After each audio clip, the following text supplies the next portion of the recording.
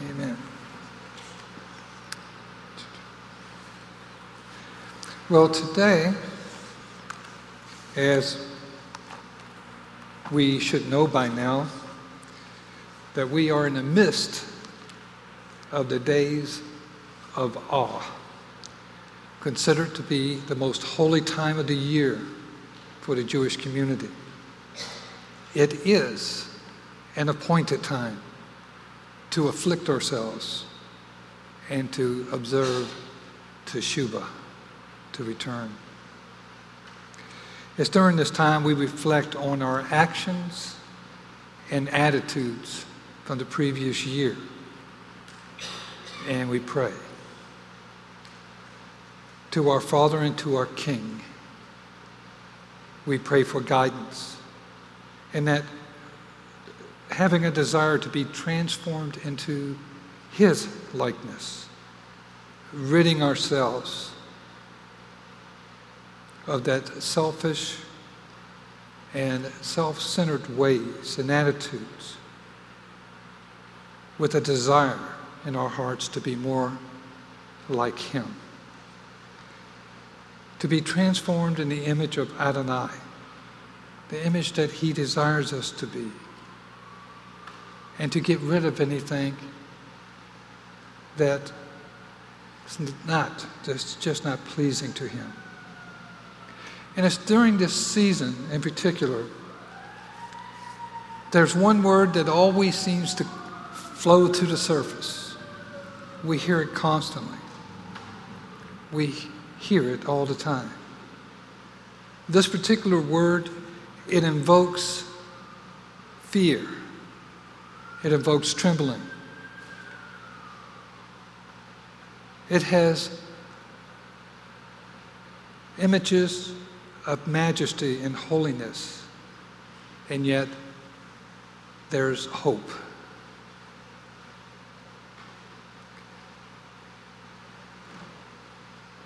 What would you figure that word to be? What word do we use more so this time of year than any other? It would be the word awe. The word awe. I began this study about a month ago because I've never really considered the word awe. You know, we think a lot of times we know meanings of words. We take them for granted. We just use them gradually. That is until you look at the meaning of the word. And then you go, ah. So today we will look at the word awe. And to my amazement, as I was studying, I found that there were 3 usage for the word. 3 Hebrew words for the word awe. Now my Hebrew's not, so bear with me. The first is rageth. Rageth. And its meaning means to have fear, to be afraid, to stand in awe, to quake, and to tremble. This word for awe is the least in intensity. It is the least. It's more like an acknowledgement of God. I acknowledge God and I am awed. The second word is Yahweh. Yahweh. This word, believe it or not, has all the same words the first one had, with a little bit more. It still means fear, still means trembling, still means frightening. But there's an added word, which is reverence. Reverence. With this word, holds the vast definition of the word awe. The other holds a small space. This one encompasses a whole array of the meaning and the usage of awe. And then there's one more. That word is pakad. Pakad. And this word is a terrible word. It is the most frightening word for awe. It means dread. Great dread. So I've broken down my sermon notes to you today in 3 different areas, and I've defined them in 3 ways. First, standing in awe. Second, to be in reverence. And third, the dreadful awe. So, the first one, standing in awe, is this standing in awe is it's like a personal acknowledgement that there is a God. Its meaning is, in our spirit, if you will, is just below the surface. It's just below the surface. Like, pick number 1. See, there you go. I knew you would do that. Everybody sees the baby picture, everybody goes, ah. I mean, who hasn't done this, right? Anybody that goes in the room where there's a baby, we all say that, right? We all go, yeah, ah. And then we say, how sweet, this baby is. And then we always say the other 2 must take its looks after its mother, right? Right, yes, somebody heard me out there. Yeah, takes its look after the mother. But the baby itself, like I said, when we look at it, we do say that. We do say, of course, it's the A-A-A-H-H-H word, ah. But later on, and especially if you're the parent of that baby, later on, sometime, maybe in the quiet of a night, you're walking down the hall, you open up that bedroom door where the baby is sleeping, and you observe the innocence of that baby sleeping. You have a sense of emotion that wells up from within you, and you fight back tears because you're looking at that baby and you're saying how beautiful and how wonderfully knit together this creation of God is. And in that moment, we are in awe of God and his creative powers. We are in awe. There's another case that we want to share. Pick number 5, please, and show these verses here. This is God speaking to Abraham, and he says, I will surely bless you and make your descendants as numerous as the stars in the sky and the sands on the seashore. Your descendants will take possession of the cities of your enemy. Can you imagine that? Could you imagine Abraham standing beside God one night in a field, and God says, you see this?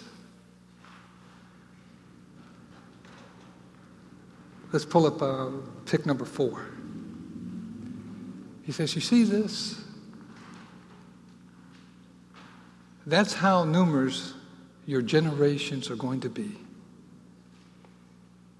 And yet Abraham had not seen any fruit of this.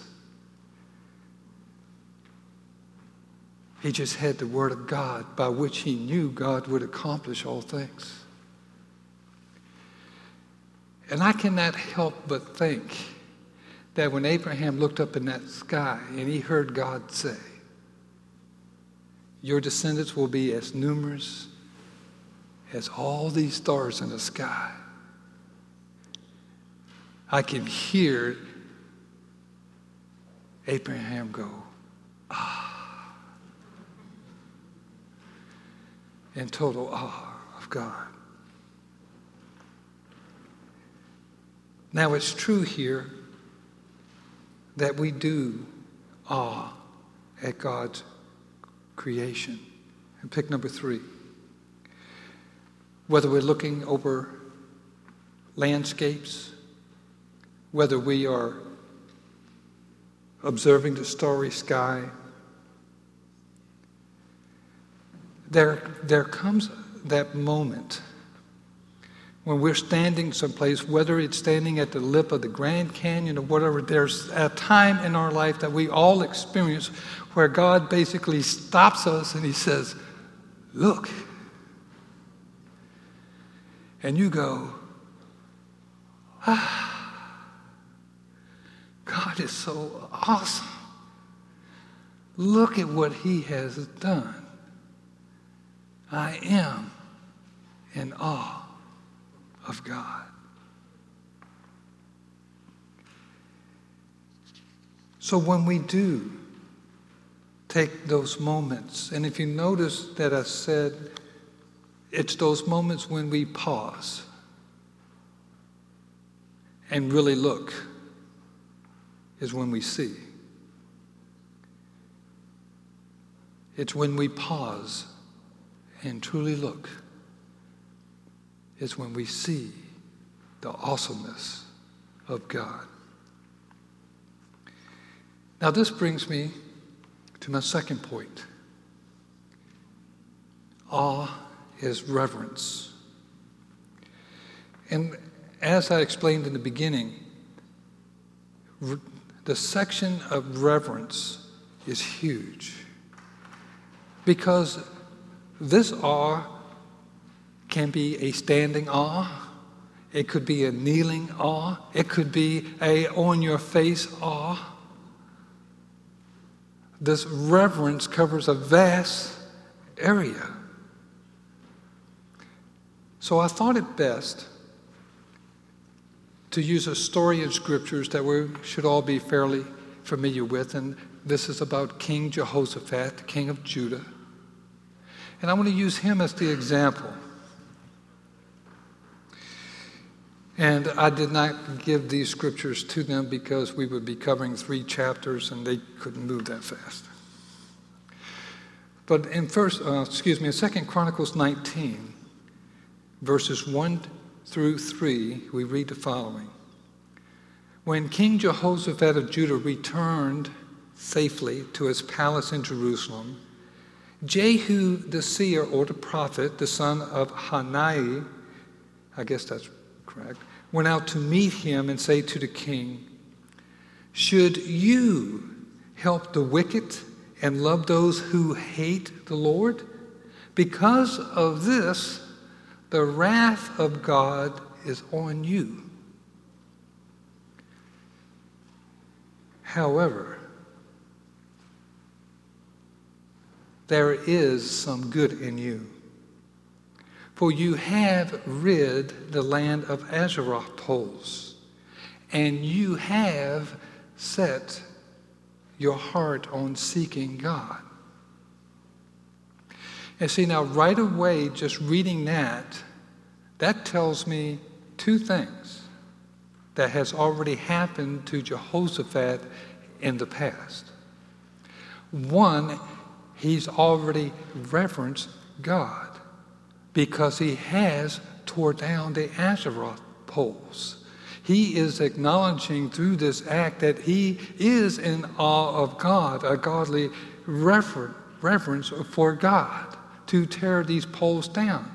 And the prophet acknowledged that you are seeking God. There is some good in you. But why is God mad at Jehoshaphat? Well, for this we have to turn back to the previous chapter. Now, in the previous chapter, we're told, first of all, and this is in chapter 18, that Jehoshaphat, 1, he had great wealth. 2, he had great honor. But 3, he aligned himself with the evil king of Israel, Ahab, and he aligned himself through marriage. Now, we must realize that at this time in history, Israel is a divided kingdom, the north and the south, Israel and Judah. And Ahab was indeed an evil king. But Jehoshaphat went north to King Ahab and apparently made an alliance with him through marriage. And so when he arrives there in verse 3 of chapter 18, King Ahab of Israel said to Jehoshaphat, king of Judah, "Will you go with me against Ramoth Gilead?" And Jehoshaphat replied, "I am as you are. My people are your people. We will join together in war."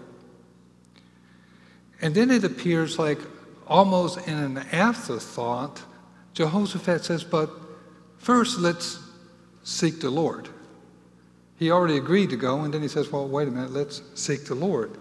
And we recall what happens next. King Ahab calls up his 400 prophets, and they're all sitting there telling King Ahab everything he wants to hear.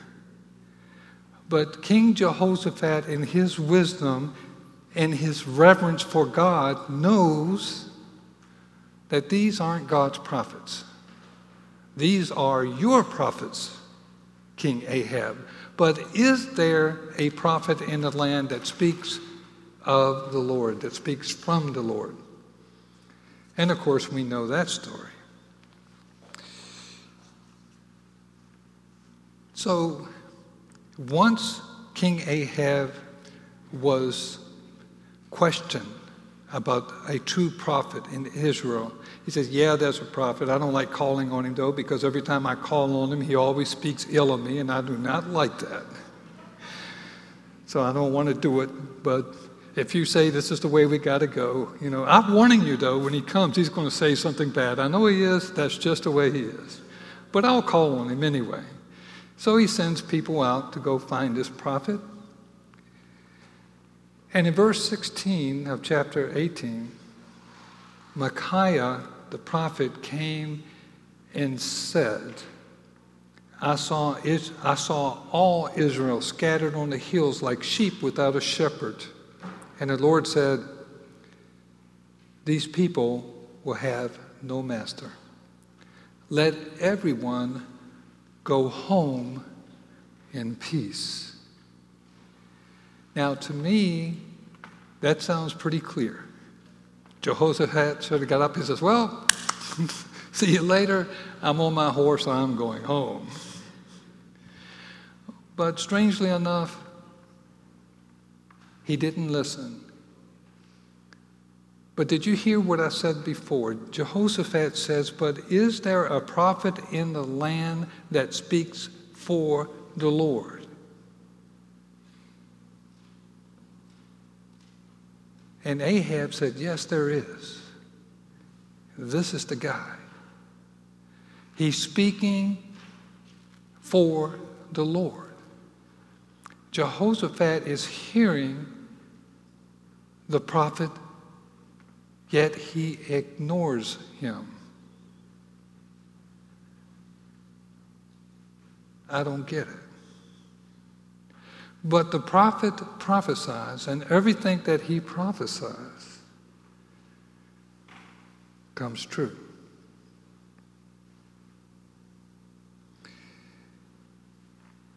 King Ahab is killed in battle, just like the prophet prophesied. The people were without a king. His army is scattered. Jehoshaphat returns home. Now let me read to you what the second prophet said. This is the second prophet that we read at the beginning of the story. And it says, should you help the wicked and love those who hate the Lord? Because of this, the wrath of God is against you. There is, however, some good in you. For you have rid the land of Azar's poles and have set your heart on seeking God. It must have been at this very moment that Jehoshaphat's spirit was shaken. I believe he trembled when he heard these words. I think he came to his senses and realized, hey, I disobeyed a prophet of the Lord. I've really goofed up. I have seriously sinned. What does he do next? His next steps show the reverence, the fear that he has for the Lord. What does he do? He gets on his horse and he goes throughout all Judah. He goes to every town and he sets up righteous judges. And he gives them this instruction from 2 Chronicles 19, 6 and 7. He tells them, consider carefully what you do, because you are not judging for mere mortals, but for the Lord, who is with you everywhere you give a verdict. Now, he says, now let the fear of the Lord, let the awe of the Lord be on you. Judge carefully, for with the Lord our God there is no injustice, there is no partiality, or bribery. But then he goes a step further. He goes to Jerusalem, and there he sets up the priestly order. He sets up the teachers of the Torah. And he sets up righteousness in Jerusalem. We read from chapter 19, 2 Chronicles 19, verses 8 and 9. In Jerusalem also Jehoshaphat appointed some of the Levites, the priests, and heads of the Israelite families to administer the law of God, the law of the Lord, and to settle disputes. And they lived in Jerusalem. And he gave them these orders. You must serve faithfully and wholeheartedly in awe of the Lord. Jehoshaphat was doing all he could do to turn the entire land, to turn their faces toward God. He set up righteous judges. He set up righteous religious leaders. He set a teaching. Everything that he could do, he set up in his country because he reverenced the Lord.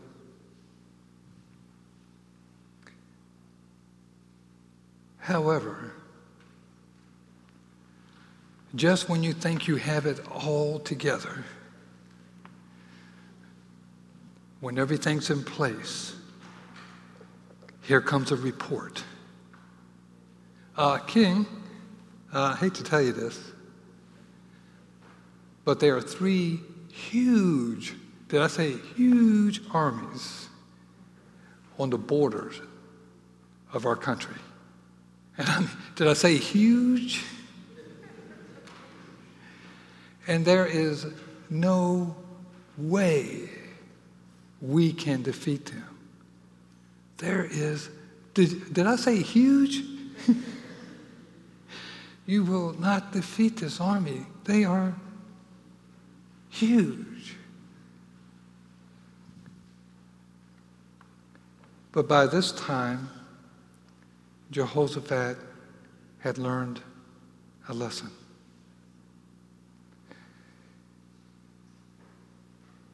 In chapter 20, verse 3 of 2 Chronicles, the word starts off, alarmed. Alarmed. Jehoshaphat resolved to inquire of the Lord and to proclaim a fast for all of Judah.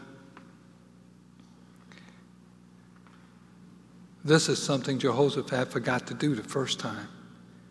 Before he left his country, he forgot to seek the Lord on what he should do.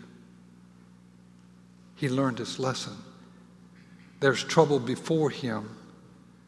He immediately calls out to all of Judah, there is a fast. We are in trouble.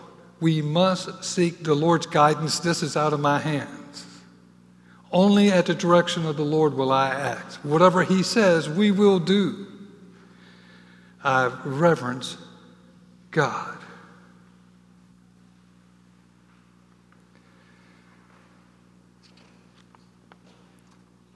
So as the people are together in Jerusalem, the people there, all in reverence of God, they're on their faces. Jehoshaphat stands up before them, gives the kingly prayer for his country, for his people. And then there rose up a third prophet. And the prophet says, this battle is not yours.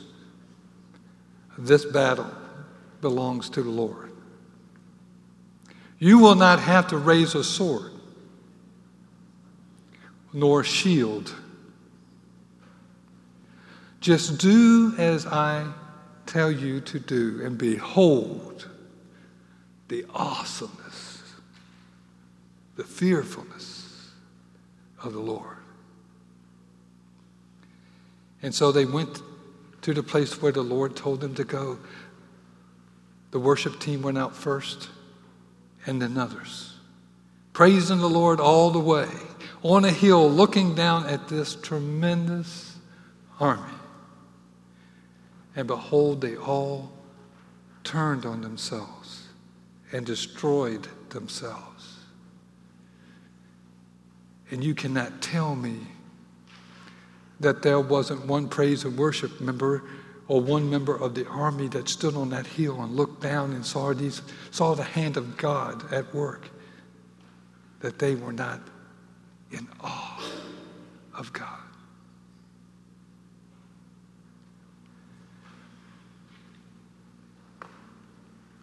This brings me to my third point, and that is dreadful awe.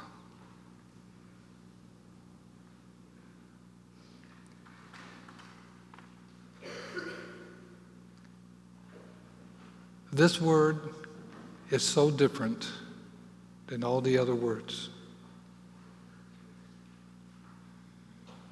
And I think when we use the word dreadful awe, I think we all know what we mean. This will be the day that when each and every one of us will stand before an awesome God,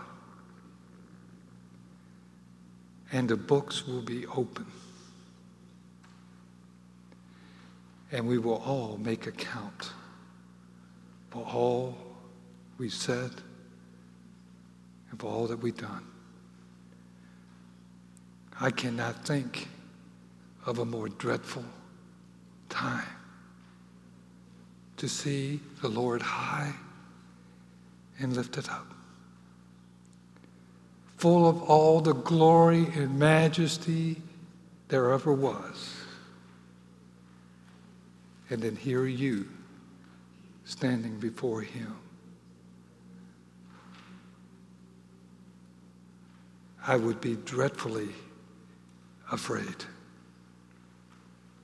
Revelation 20:12 and verse 15. And I saw the dead, great and small, standing before the throne, and the books were open. And another book was open, which is the book of life. The dead were judged according to what they had done as recorded in the books.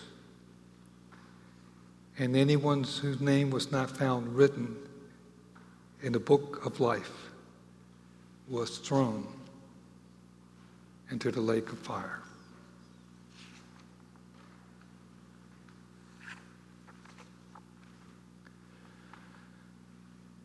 There will be a day when God separates the sheep from the goats.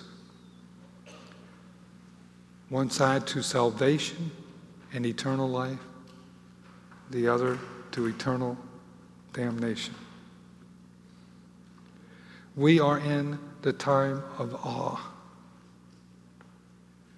Today is the day that if you have not received Yeshua as Messiah of your life, today is the day. Because judgment is coming, and we don't know the day that it will come. We don't know. So I plead with anyone who's here who has not received Yeshua in their heart and in their lives. I pray today you will make that decision. Let us pray.